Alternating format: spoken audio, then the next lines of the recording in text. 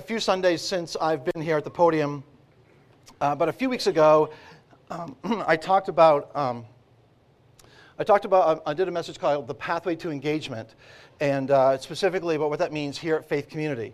And we talked about 4 on-ramps on this pathway. And the on-ramps that we talked about are connect, serve, give, and invite. Connect, serve, give, and invite. You want to get engaged with your church and have a full church experience where you feel a part of what's happening. Connect, serve, give, and invite. And we talked specifically about that. And if you missed that message a few weeks ago, I just want to encourage you to check it out. It's on our website, on our media player. It's on our podcast. We could even make you a CD if you still use a CD player.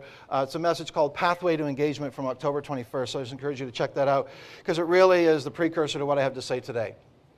We're taking a couple Sundays to talk about a couple things specific to life in our church. It's exciting to be a part of what God is doing in our church and in our community and in the lives of our friends and our family members, and to be along for that journey. It's exciting to see what God is doing in our church and through our church and sometimes in spite of our church. Because we don't get everything right, but we're committed to constantly improving and evaluating and recalibrating and asking questions because we want to be in a place where God can use us. Now, if this is your first time at Faith Community, and I don't just say those words because I realize that every Sunday we have someone here for the first time. Sometimes those first-time guests are just passing through on vacation and they see our sign or they've looked us up on the internet. Maybe they're in church looking for a church home because they're new to the area and they haven't found a place to land yet. Maybe they're here because they're thinking it's time to make a change from where they've been. That's sometimes all right too. And maybe they've been on a long detour on their spiritual journey and they're just making their way back into a relationship with God. Or maybe they're here because they're here at someone's invitation and they're here just to get their friend off their back. So if that's why you're here, that's cool. We understand how annoying that friend can be. Enjoy lunch after church. So it's on them, you know. So if you're here for the first time, you're going to hear a bit of an inside scoop into what makes us tick here at Faith Community and what gets us excited and what motivates us. So this morning, there's going to be an element of this is who we are. And then for those of you who call Faith Community home, there's going to be an element of this is where we need to be going. This needs to be elevated in the life of our church experience. This hopefully is a little refocusing, a reminder of the target on the bullseye. At Faith Community, we've said for years that our mission is to lead people into a growing relationship with Jesus for the good of our community and the sake of the world. We want that mission statement to have a local and global application. We want to create an experience that unchurched people love to come to. We want to create environments where whether you attend church or you don't, whether you're coming back to church or whether you're coming for the first time, whether this is part of your family story or you're wanting to write a new chapter in your story, we want everything about your experience here to say that you're welcome here. We want you to have every opportunity to explore who Jesus is and what he's all about.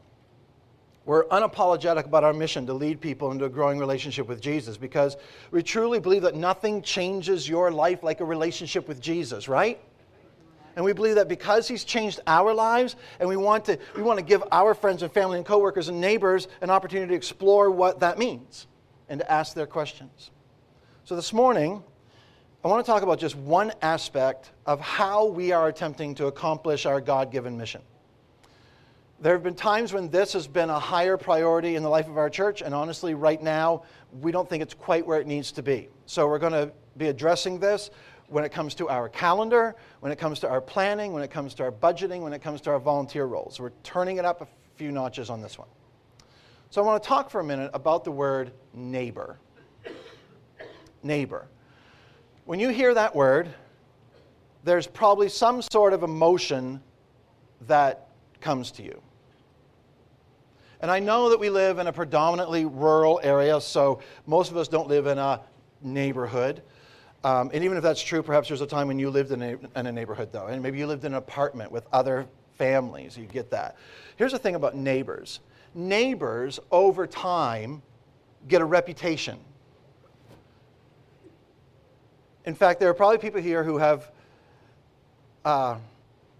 you've had neighbors of yours that have definitely, you can think of that right off the top. You're grinning right now because you are thinking of that neighbor of yours that has a reputation. Maybe in college you had some dorm neighbors who had a reputation. You could smell their reputation before you could see it. You know what I'm talking about. Maybe you're all so innocent. Maybe someone near you has a barking dog reputation. Maybe they have the gardening or the yard work addict reputation, the yard of the month reputation. Maybe somewhere near you, you've got the loud music neighbor. That was me at one point, because my neighbor told me so. Maybe you got a fireworks neighbor. How many of you had a new neighbor show up a few years ago when fireworks were legalized? Right? Yeah. So, and you, hi Doug, and you probably, I love that. That's just awesome. Here's the thing. I know my reputation. I'm the doesn't care about his yard neighbor. I know that. That's me. You and I probably have a neighbor reputation too, because maybe you're the yappy dog neighbor. Maybe you're the yard of the month neighbor. Maybe people in your neighborhood living in proximity with you know what your reputation is and you have no idea. But you have a reputation with your neighbors. Now, if you consider yourself a follower of Jesus, there's something here that you already know about what Jesus has to say about our lives. And if you aren't really actively following Jesus, you've probably heard what I'm going to talk about. This is an expectation that Jesus has of all of us who call ourselves his followers.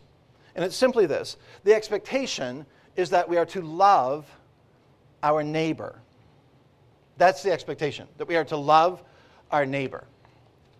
And immediately, the question that comes to mind when I hear that, and probably when you hear that, is the same question that was posed to Jesus in Luke chapter 10. Okay, so who is my neighbor? Who are we talking about exactly? Who is my neighbor? Is it the person who lives next door to me, literally?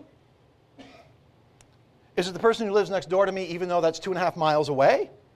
Is it the person who sits next to me at work?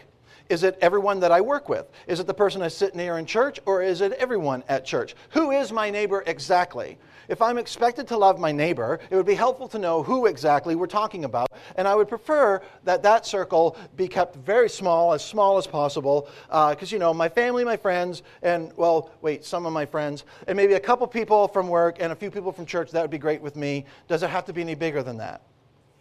So the question that we're really asking ourselves is, who around me do I need to care for?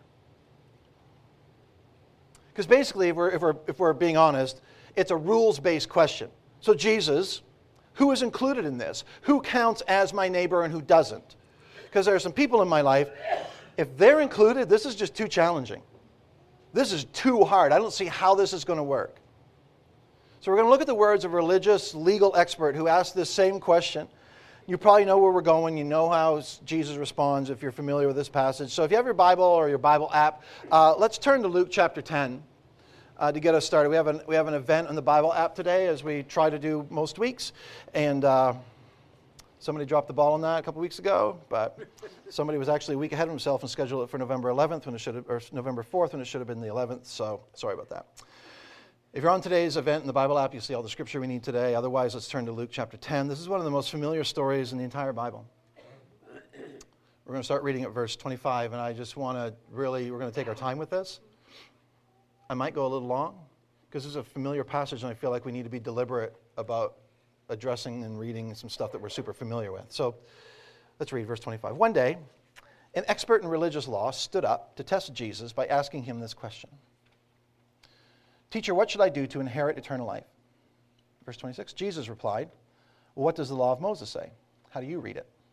The law of Moses would be the first 5 books of what we know as the Old Testament. The Jewish leaders of the day would have followed the laws of Moses. They memorized most of it. They could recite huge portions of it. So Jesus says, well, what does that say? What does the scripture say? How do you read it? What does it mean to you? Verse 27. The man answered, you must love the Lord your God with all your heart, all your soul, all your strength, all your mind, and love your neighbor as yourself. He's quoting Moses from Deuteronomy 6 and Leviticus 19. Verse 28, right, Jesus told him, do this and you'll live. This is the interesting part. And the man wanted to justify his actions, so he asked Jesus, and who is my neighbor? Undoubtedly, there were people he wanted to argue were his neighbors, and there were people he wanted to argue were not his neighbors. And this was actually a common debate at the time. Is it just my friends who are neighbors, or is it my friends and the person who actually lives next door to me? Because I don't want the circle to be too big. There was a debate about how big that circle should be and who it should include. So he wanted to justify who he was already choosing as his neighbors. He wanted to know, because this is how they operated, this is how the practice of their religion had come to be. He wanted to know, what are the rules? And Jesus replies to this question with a story. And this is a story that you've probably heard if you grew up in Sunday school or in church. And with the children's church, you've seen the flannel graph, you've heard the story, you probably acted it out, you colored the coloring pages. If you aren't familiar with the story, you've definitely heard the term Good Samaritan. That's found its way into our culture. This is where the expression comes from. Jesus replied with a story. Let's read it, verse 30. A Jewish man was traveling from Jerusalem down to Jericho. He was attacked by bandits. They stripped him of his clothes, beat him up, and left him half dead beside the road. So here he is, this Jewish man, half dead beside the road, verse which always made for an interesting flannel graph in Sunday school. Verse 31. By chance, a priest came along. This is interesting. It's the priest, the leader of the temple. We all know what we expect him to do. The guy, he loves God. He's serving God with his life. He's going to do the right thing. He's going to do something about this. This is a leader in the temple. He's a leader in the community. He's going to do something about this situation. A wrong has been committed. He's going to make it right. Verse 31. But when he saw the man lying there, what did he do? He crossed to the other side of the road and passed him by. See, according to the Jewish law, if that man had actually been dead, the priest was not to come into contact with dead bodies. So that would desecrate him as the priest. It would have made him ceremonially unclean, which wouldn't have been the end of his life, but there would have been this long, involved process that he'd have to go through just to be able to do what he needed to do in the temple. So he's thinking, that guy's a mess. He might be dead. This could get messy for me. I don't want to get involved in someone else's mess. I'm just going to cross over to the other side here and avoid this situation. Verse 32. A temple assistant walked over. This is like the priest's right-hand guy. He made things happen around the temple. He walked over and he looked at him lying there, but he also passed by on the other side. Then a despised Samaritan came along. A Samaritan who the man lying in the ditch would have looked down upon. He might have even spit in his direction as they walked by each other. The Samaritans were despised by the Jews. It says, when he saw the man, he felt compassion for him. And going over to him, the Samaritans soothed his wounds with olive oil and wine and bandaged them. And he put the man on his own donkey and took him to an inn where he took care of him. The next day he handed the innkeeper 2 silver coins, telling him, take care of this man. If his bill runs higher than this, I'll pay you the next time I'm here. Verse 36. Which of these 3 would you say was a neighbor to the man who was attacked by bandits? Jesus asked. And the man replied, the one who showed him mercy. And Jesus said, yes, now go and do the same. The question that he's asking, who is my neighbor, is the same question that we ask. Who around me should I care for? What are the rules around who I am expected to care for? And I love how Jesus answers his question with a question, because what Jesus is saying throughout this story is, do you have a heart that cares for people? That's the heart of the story. This man asked a rule question. What are the rules? And Jesus is saying, it's not a rules thing. It's a relationship thing. And the relationship question is, do you have a heart that cares for people? For all people, the people that you come across day to day, over the course of your ordinary days, wherever you encounter and interact with people, wherever you engage with people. Are you so worried about who is your neighbor that you're actually forgetting and neglecting to be a neighbor? Are you forgetting to actually love people that we're called to have the same compassion that Jesus has for people? I came back to this familiar passage of Scripture this morning because there's something here that we've been talking about in some of our leadership circles, and it's something that we feel really strongly about, and we've been compelled to elevate this principle in the life of our church. So here's the deal. You and I don't often run into people who have been robbed by bandits, okay?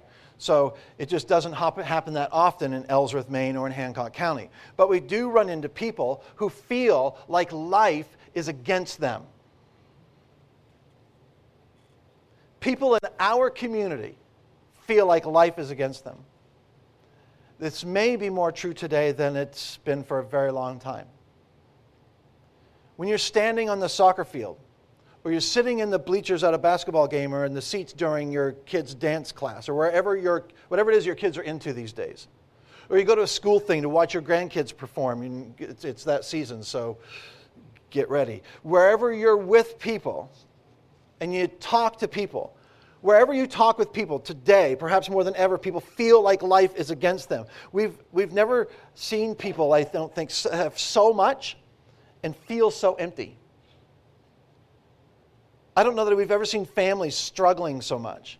I don't think I've ever seen marriages struggling so much. We have our garages and our basements and our attics and our sheds and our storage units so full of stuff that we don't even know what's in there.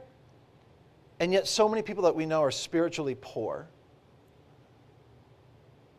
We've definitely never seen people so connected digitally and yet so alone in real life.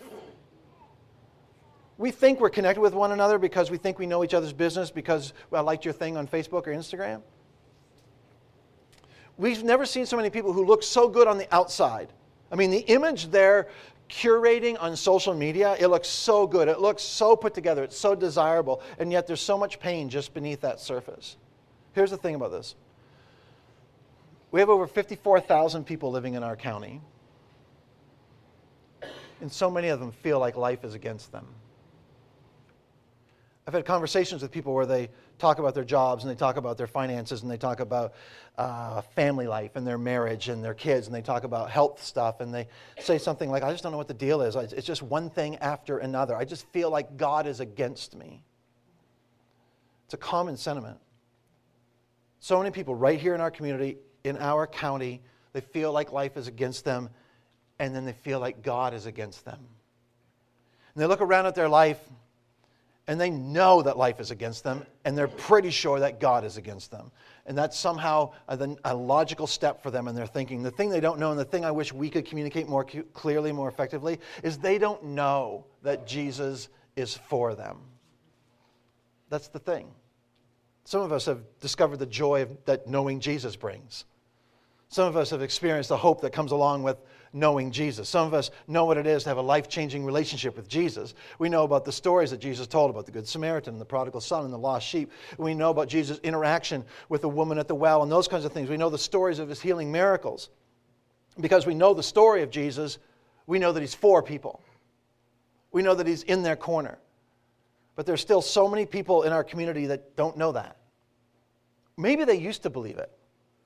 Maybe they wanted to believe it, but they're convinced that life's against them. So we've got to find a way to tell them that God is for them.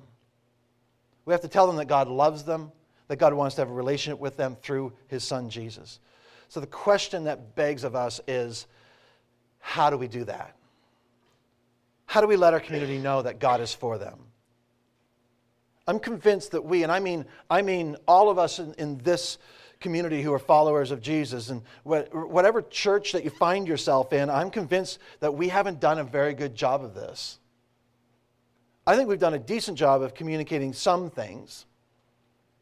We do a really good job of communicating what we're against.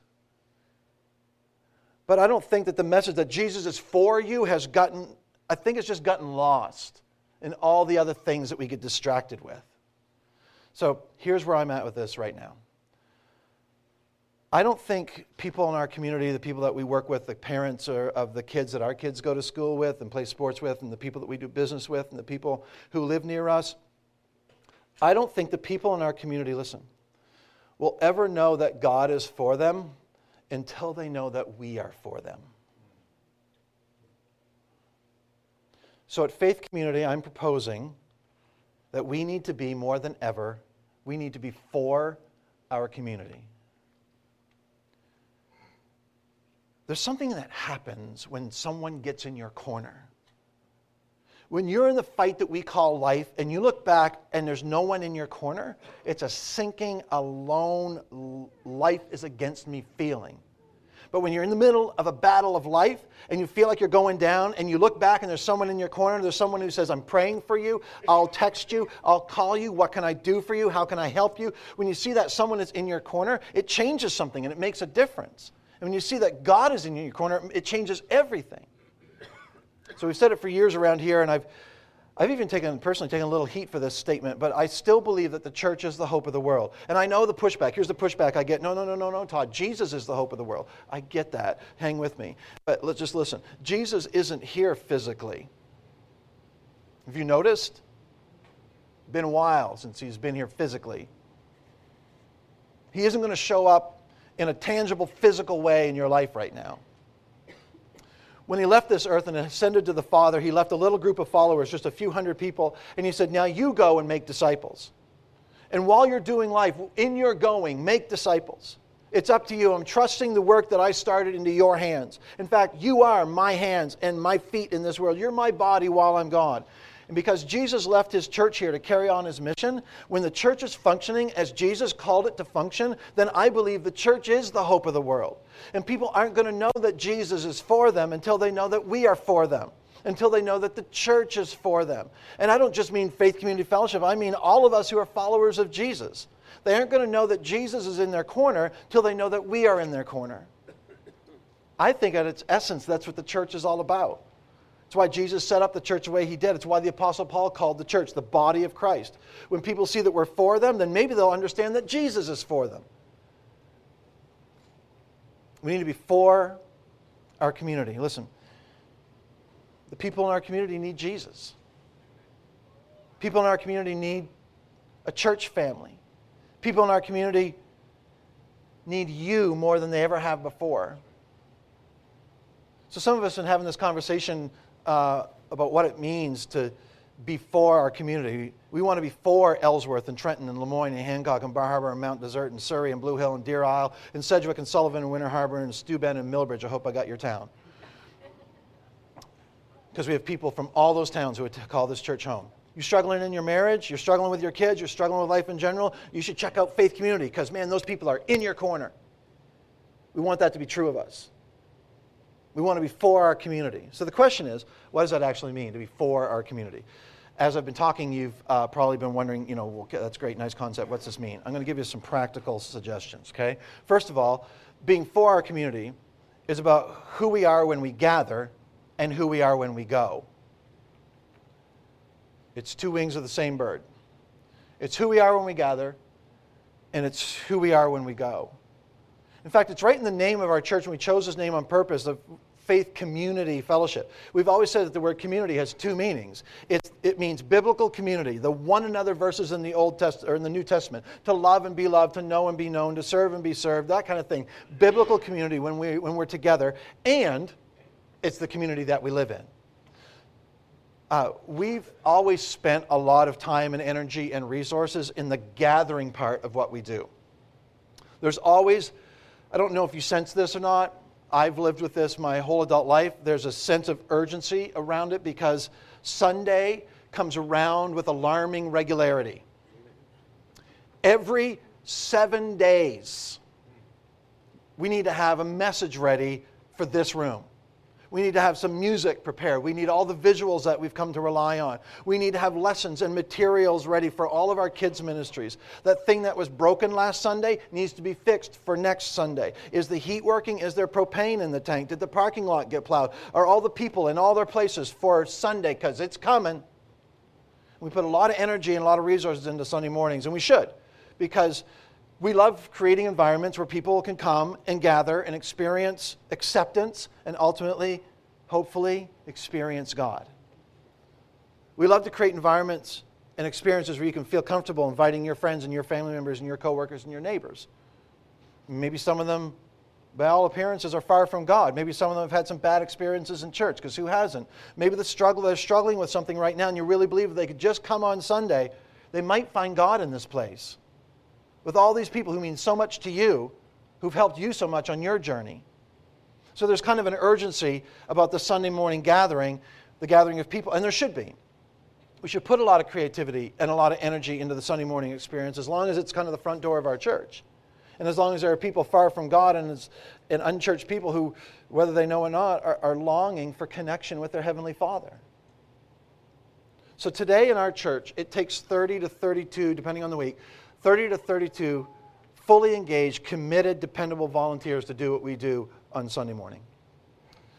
Some of you remember the early days of Faith Community when we launched in the summer of '97, and we were renting the tennis courts at what used to be the Holiday Inn.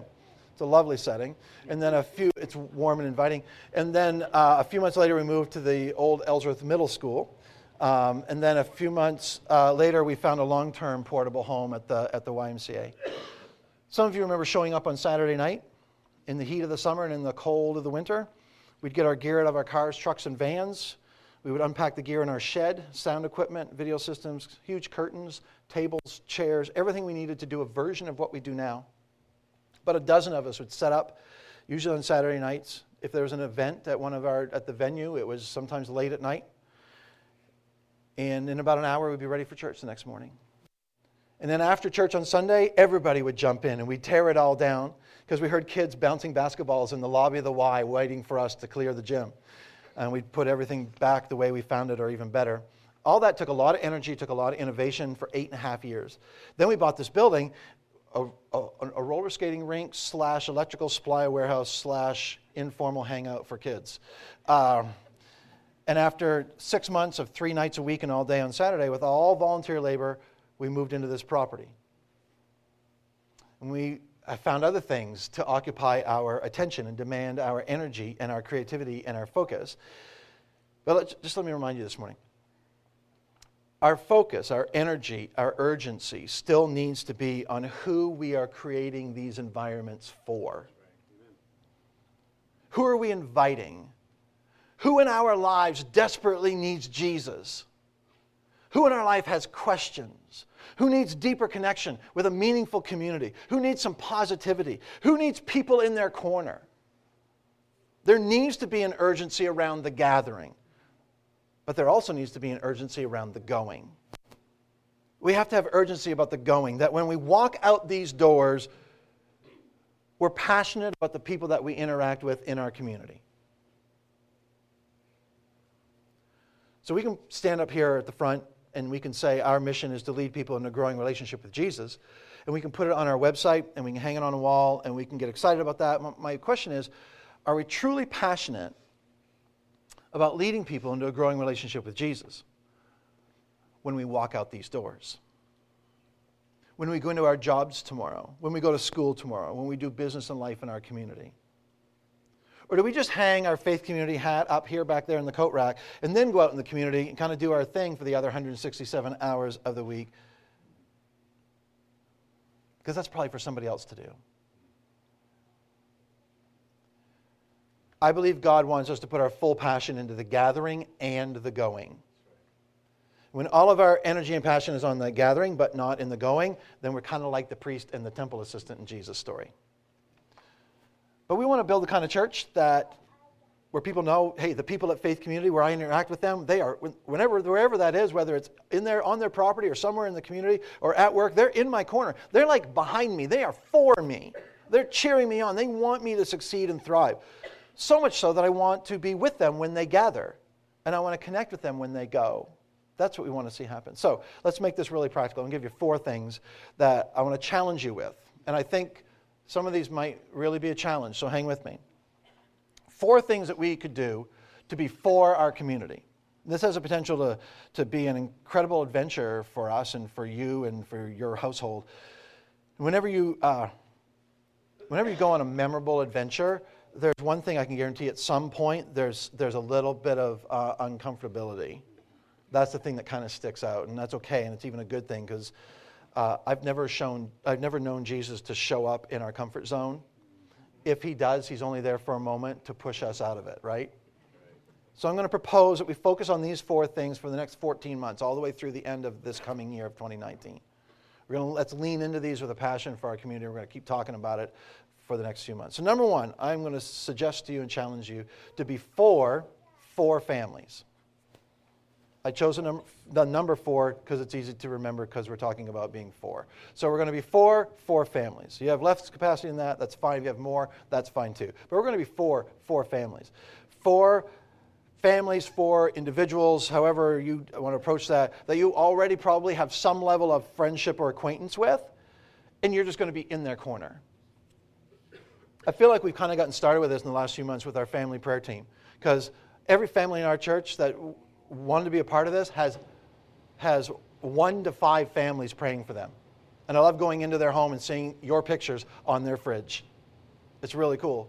We're starting to figure out what this might look like. 4 families or 4 individuals who don't know that Jesus is for them. Chances are they won't know until they know you're for them. 4 families, 4 people that you're going to connect with, that you're going to support, you're going to pray for. What exactly does that look like? Let me give you an example. This is just an example. Do with it what you want. In the summer of 1975, how many of you remember that? My dad took his... Really? You don't remember summer of 1975? I won't ask what you were doing then. Okay. This isn't ancient history to all of you. Come on. In the summer of 1975, it was a while ago, my dad took his first full-time pastor. He was 4. Actually, my brother was. In a little church in an extremely rural community in Nova Scotia. You can't say rural community. It's extremely rural community in Nova Scotia. Our frame of reference was always telling people we're an hour and a half from the nearest McDonald's. So that's still the case, actually, there. They packed up the family. My brother and I were 4 and 6. And we moved from our house 4 doors up the street from our grandparents in a suburb of a growing progressive city to a little farming and fishing community 5 hours away. That little church had 12 people attending Sunday school. So when we arrived, they grew by like nearly 50% on that first Sunday. That pastorate actually included 4.5 churches. Now, 4.5. Dad can explain that to you someday. Honestly, I don't know if you've ever been a part of a pastorate like that or a church like that, but honestly, by this point in that church's, in that community's story, they'd become accustomed to being forgotten by their denomination. They'd become accustomed to getting pastors who were putting in their last couple of years before retirement. Pastors didn't come to that pastorate to stay for any length of time. The denomination certainly didn't send anyone with a young family and youthful energy and a vision for the future. This was a new day. And when Mom and Dad arrived in Lower Granville, Nova Scotia, and decided from day one that they were going to be for the community. They didn't necessarily say it this way, but looking back, that's exactly what they did. The community responded. I remember trips to town that were never just trips to town. They almost always involved a pop-in visit somewhere along the way. I'm not suggesting we reintroduce pop-in visits. I'm just saying it was a different time. I remember sitting for hours, I'm talking cumulative years in the car, while Dad was in a place of business running a quick errand. I never understood what could possibly have taken so long for dropping off a print job. How did it take 2.5 hours? I remember stopping at different homes on our way home from town, sitting around playing outside while our parents had an impromptu afternoon tea that often just morphed into dinner. I remember living in 2 different parsonages. Again, kind of a weird concept. Google that sometime. You can, if you don't know what a parsonage is, you can Google it right now. A couple of you know what I mean. The one thing that stands out in my memory of my childhood homes, though, was the time that people spent around the kitchen table. So, I brought a small visual aid this morning. This is my kitchen table. It's been my kitchen table for nearly 30 years, but before that it was my parents' kitchen table. It was given to them by one of the deacons. He built it in his shop and gave it as a gift to them in 1976. I went to the trouble to bring in this rather large visual aid today because, man, if this table could talk. Literally, hundreds of people have spent thousands of hours around this table. Because our childhood home was a place that was for people. People were comfortable in our home, and they must have been. They stayed for hours and hours. And they were comfortable because my parents decided that they would approach ministry in that little church, in that little community, with a for-the-community attitude. This table made the move with us when our family moved to Texas. And then a few years later, Mom and Dad bought a new dining room set, so I claimed this table. It's been a fixture in our house for nearly 30 years. And not much brings us more joy than sitting around this table for hours with friends. Especially when those friends just need to know that we're there, that we're for them. At this table, we've wept over marriages when people just needed someone to listen. At this table, I've seen people sober up. At this table, I've spent time with teenagers trying to figure out how to survive life at home. At this table, I've seen people weep over a loss. At this table, I've had people tell me why they can't do church with me anymore. At this table, I've seen people laugh till they cried. And at this table, I've seen people prayed with. Here's the power in this. A lot of the people that I've seen at this table, I had already seen at church. Some of them I saw at church eventually, singing songs and worshiping God and enjoying the fellowship of their Christian community, serving the church and having their lives changed by Jesus. All because someone decided to be for them at their kitchen table. And I know your kitchen table has probably never been to church like mine has. But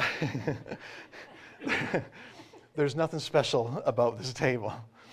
There's nothing special about the people who invited others to join them at this table.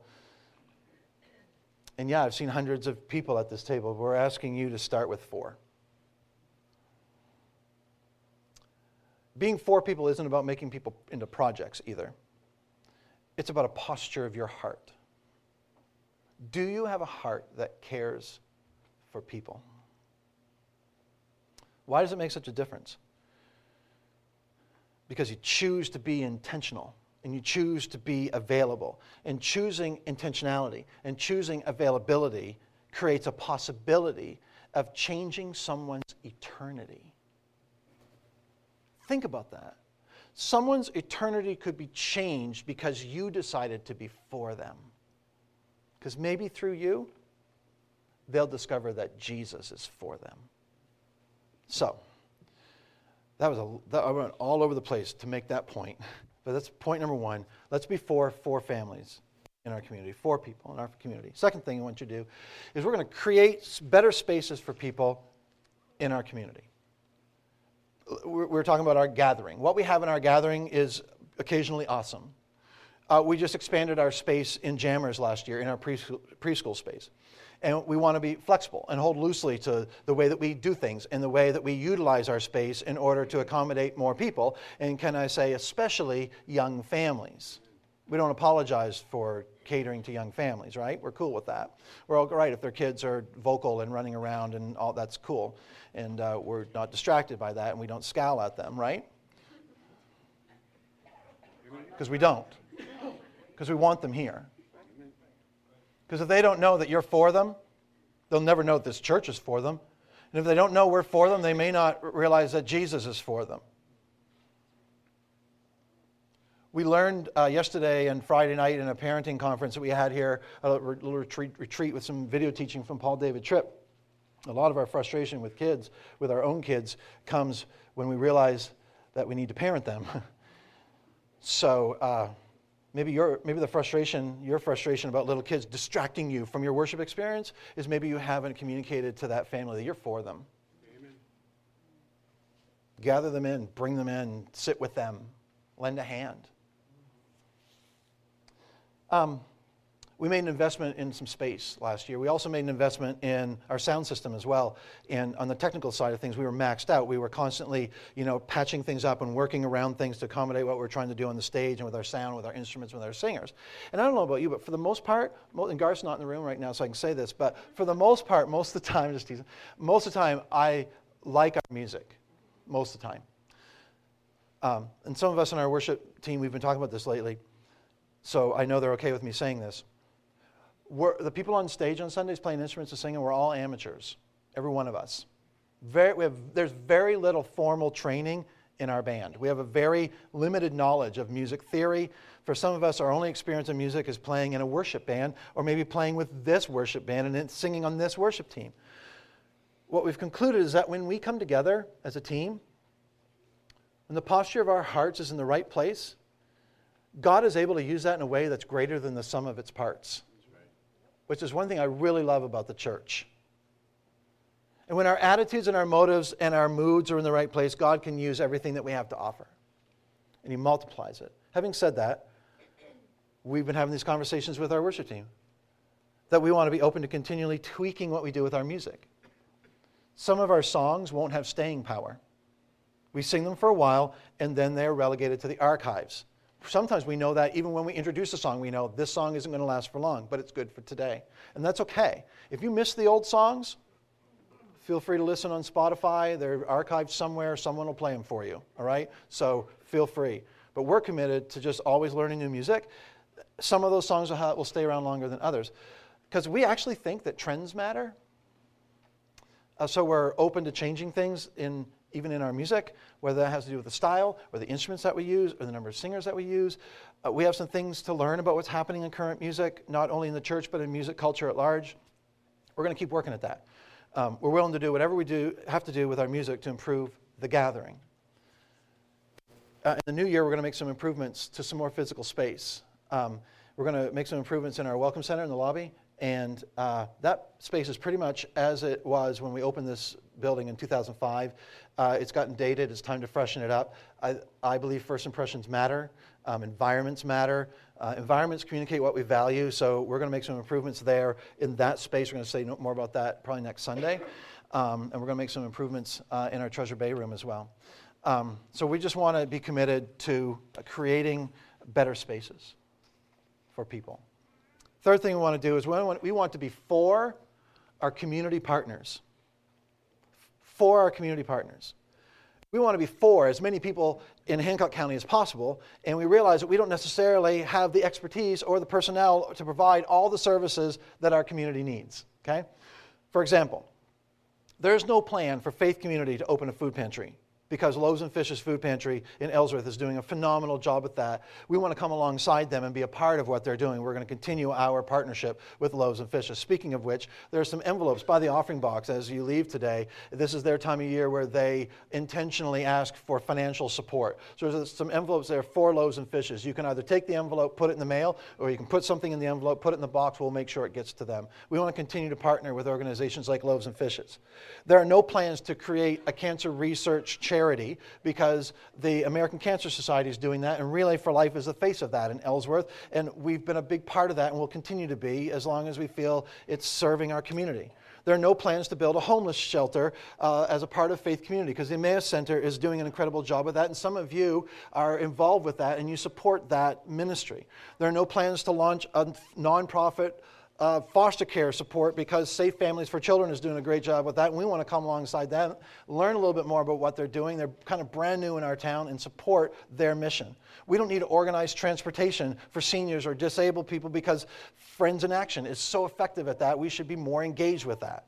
See what I'm saying? What we want to do is continue to partner and to partner more effectively with trustworthy organizations like these that I've mentioned and others that are already meeting the needs of our community. We don't have to reinvent the wheel. What we want is to do more of, and we're just starting to have some of these conversations about getting more intentional about this over the next few weeks, is we want to sit down with community partners and talk about ways that we can be more engaged. How can we be more involved? How can we support your mission? Because it fits with our mission. What can we do? Let's find some tangible ways to communicate with people who are leading, people who are involved with these amazing organizations, and let them know that we're here, we're available, we're for them. So we're going to be for our community partners. And the last thing I want to say is, just has to do with something I've observed. We've seen so many people start their spiritual journey, or maybe take significant steps in their spiritual journey on an invite to church at one of the two Christian holidays, at Easter or at Christmas. We've never done the big pageant thing around either holiday, but we have tried to be a little more intentional about the gathering experience on those weekends. So that's what I'm just going to kind of call that. We just want to be a little more intentional. Some of you came at Christmas, first time you came. And you came and you were far from God. Some of you came at Easter. You'd never given church a thought.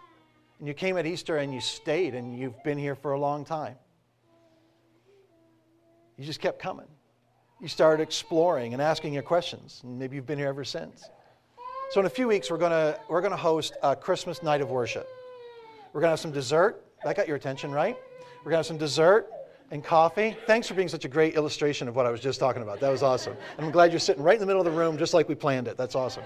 We're going to have some dessert and coffee and an evening of worship with music and scripture and maybe even some familiar Christmas carols. We can figure out how to play them. We're excited. We're always excited about these opportunities that the calendar offers us a couple times a year to share who Jesus is and to bring a memorable, meaningful experience at Christmas time. So we're asking you to help us with this. Last year, our Christmas night of worship had the second highest attended thing we did all year next to Easter. So we're asking you to serve either on that Thursday night or on the night of worship or Christmas Sunday morning on the 23rd. We're asking you to invite someone. That's kind of the expectation. We're all going to invite someone. We're going to put postcards in your hands next week that you can give to people. We'll print more if we need to. Invite someone. Those 4 families that came to mind, those 4 individuals, invite some friends, invite some family members, invite some coworkers, some neighbors. If they know you're a Christian anyway, and they should, they know you go to church like all the time anyway, they're already expecting you to invite them at Christmas time, so don't let them down. Here's the thing. When you look at those 4 things, ultimately it comes down to people. This isn't about growing a big church. It isn't about big numbers. It isn't about big programs. It's about people. It's about their relationship with God in the present. It's about their eternity in the future. And people in our community will know that God is for them when they know that we are for them, when they know that you are for them. This is my 30th year in this community. Over the years, I've seen some churches start in this town. I've seen some churches close their doors. Years ago, someone challenged me with this question. They said, if your church ceased to exist, would anyone in your community notice? If our church ceased to exist, would anybody in our community notice? That is a sobering question. Think about it. Imagine if Faith Community became known as a church that is for you. Oh yeah, Faith Community, those people are in your corner. That people knew, oh, when I need someone in my corner, they're for me. And if they're for me, maybe God is for me after all. Maybe they're right. So we're going to move on this. We're moving some people into leadership on a community engagement team, and in 2019 we're going to be better in this area. We're going to be better in the areas where we're already involved in community life, and beyond that we're going to get involved in some new areas of service in the community. One of the ways that we want to keep this for the community mindset at the forefront is we're going to start using a hashtag. How many of you know what a hashtag is? That's right, it's the panda on the Tonight Show. That's right. If you don't know who hashtag the panda is, then just you got to watch a little more Jimmy Fallon. How many of you know how to use a hashtag? How many of you think you do, but you haven't quite figured it out, you can't really explain it, you just use them? A hashtag is that little number sign in front of a word that you've seen it around, you've seen it, if you're on social media, you've seen it in people's posts, you've seen it in advertising, you've seen it on TV. It's hashtag, it's pound sign, and then a number sign, and then some words. You're familiar with it now, but it doesn't register because you don't really know what it's for. All a hashtag does is it makes it easy to search for things related to that word on social media, on Instagram, Twitter, and on some level on Facebook. We've been using Facebook pretty effectively for several years now, and we'll continue to use it. We've dabbled in Instagram. We're going to get more intentional about that. We haven't done the Twitter thing because who has the time? Here's the thing. This isn't really about a hashtag, okay? We're not going to change the world with a hashtag. It's about an easy-to-remember phrase, something visual, something that will remind us what we're about. So I figured why not add the hashtag to the front of it, and we'll use it on social media too. If you've noticed, we've already started. So we're starting to use the hashtag for Hancock County. The truth of the matter is, we draw from 18 of the 36 towns in Hancock County and a couple in Washington County. But just to keep it simple, we're going to use hashtag for Hancock County because the hashtag for Hancock County and Washington County is really long. So you'll see it online, in emails, you'll see it on the big screen in this room, you'll see it on our marquee, you'll see it on posters, maybe even on t-shirts. We'll use it to tag certain activity on social media. We've already started to do that. We encourage you to use it too. And we'll do a little tutorial on hashtag use and how to use them in different social media platforms. What we really want is for this to be a conversation starter.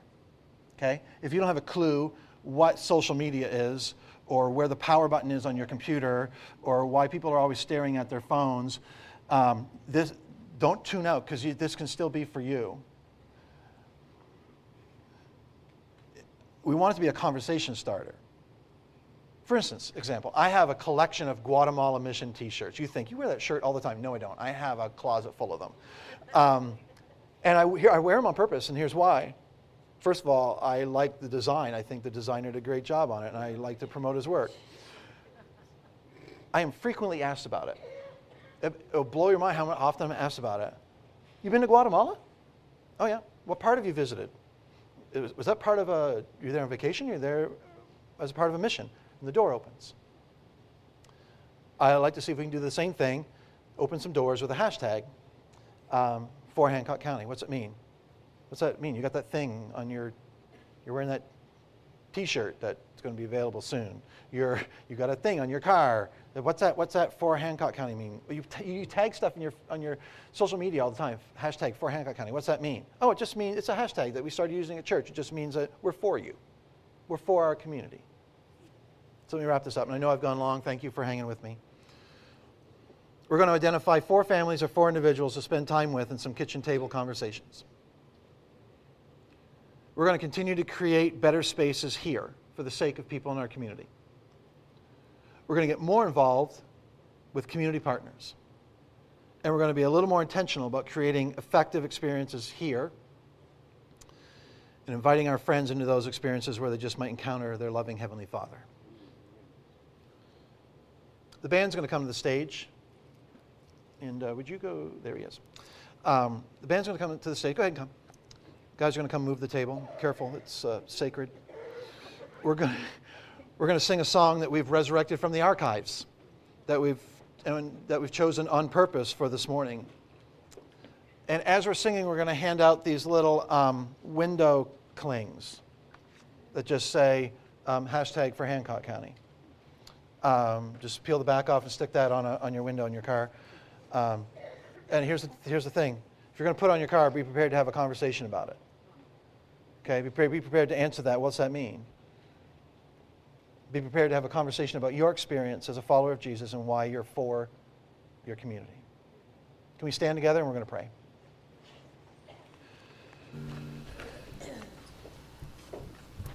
Heavenly Father, we come to you this morning. We're humbled that you've chosen to use people like us to carry on the work that Jesus started. Thank you. What a privilege that is. Pray that we would take that seriously as we take anything in our lives. Thank you for the example of the story of the Good Samaritan. Thank you for the clarity of that message. Pray that you'd open our eyes to the people in our lives who we're called to care for. God, I pray that as individuals, as families, as households, as a church, we reflect your values, your priorities when it comes to the people in our lives. We trust all this in your hands, in Jesus' name. Amen. Let's sing.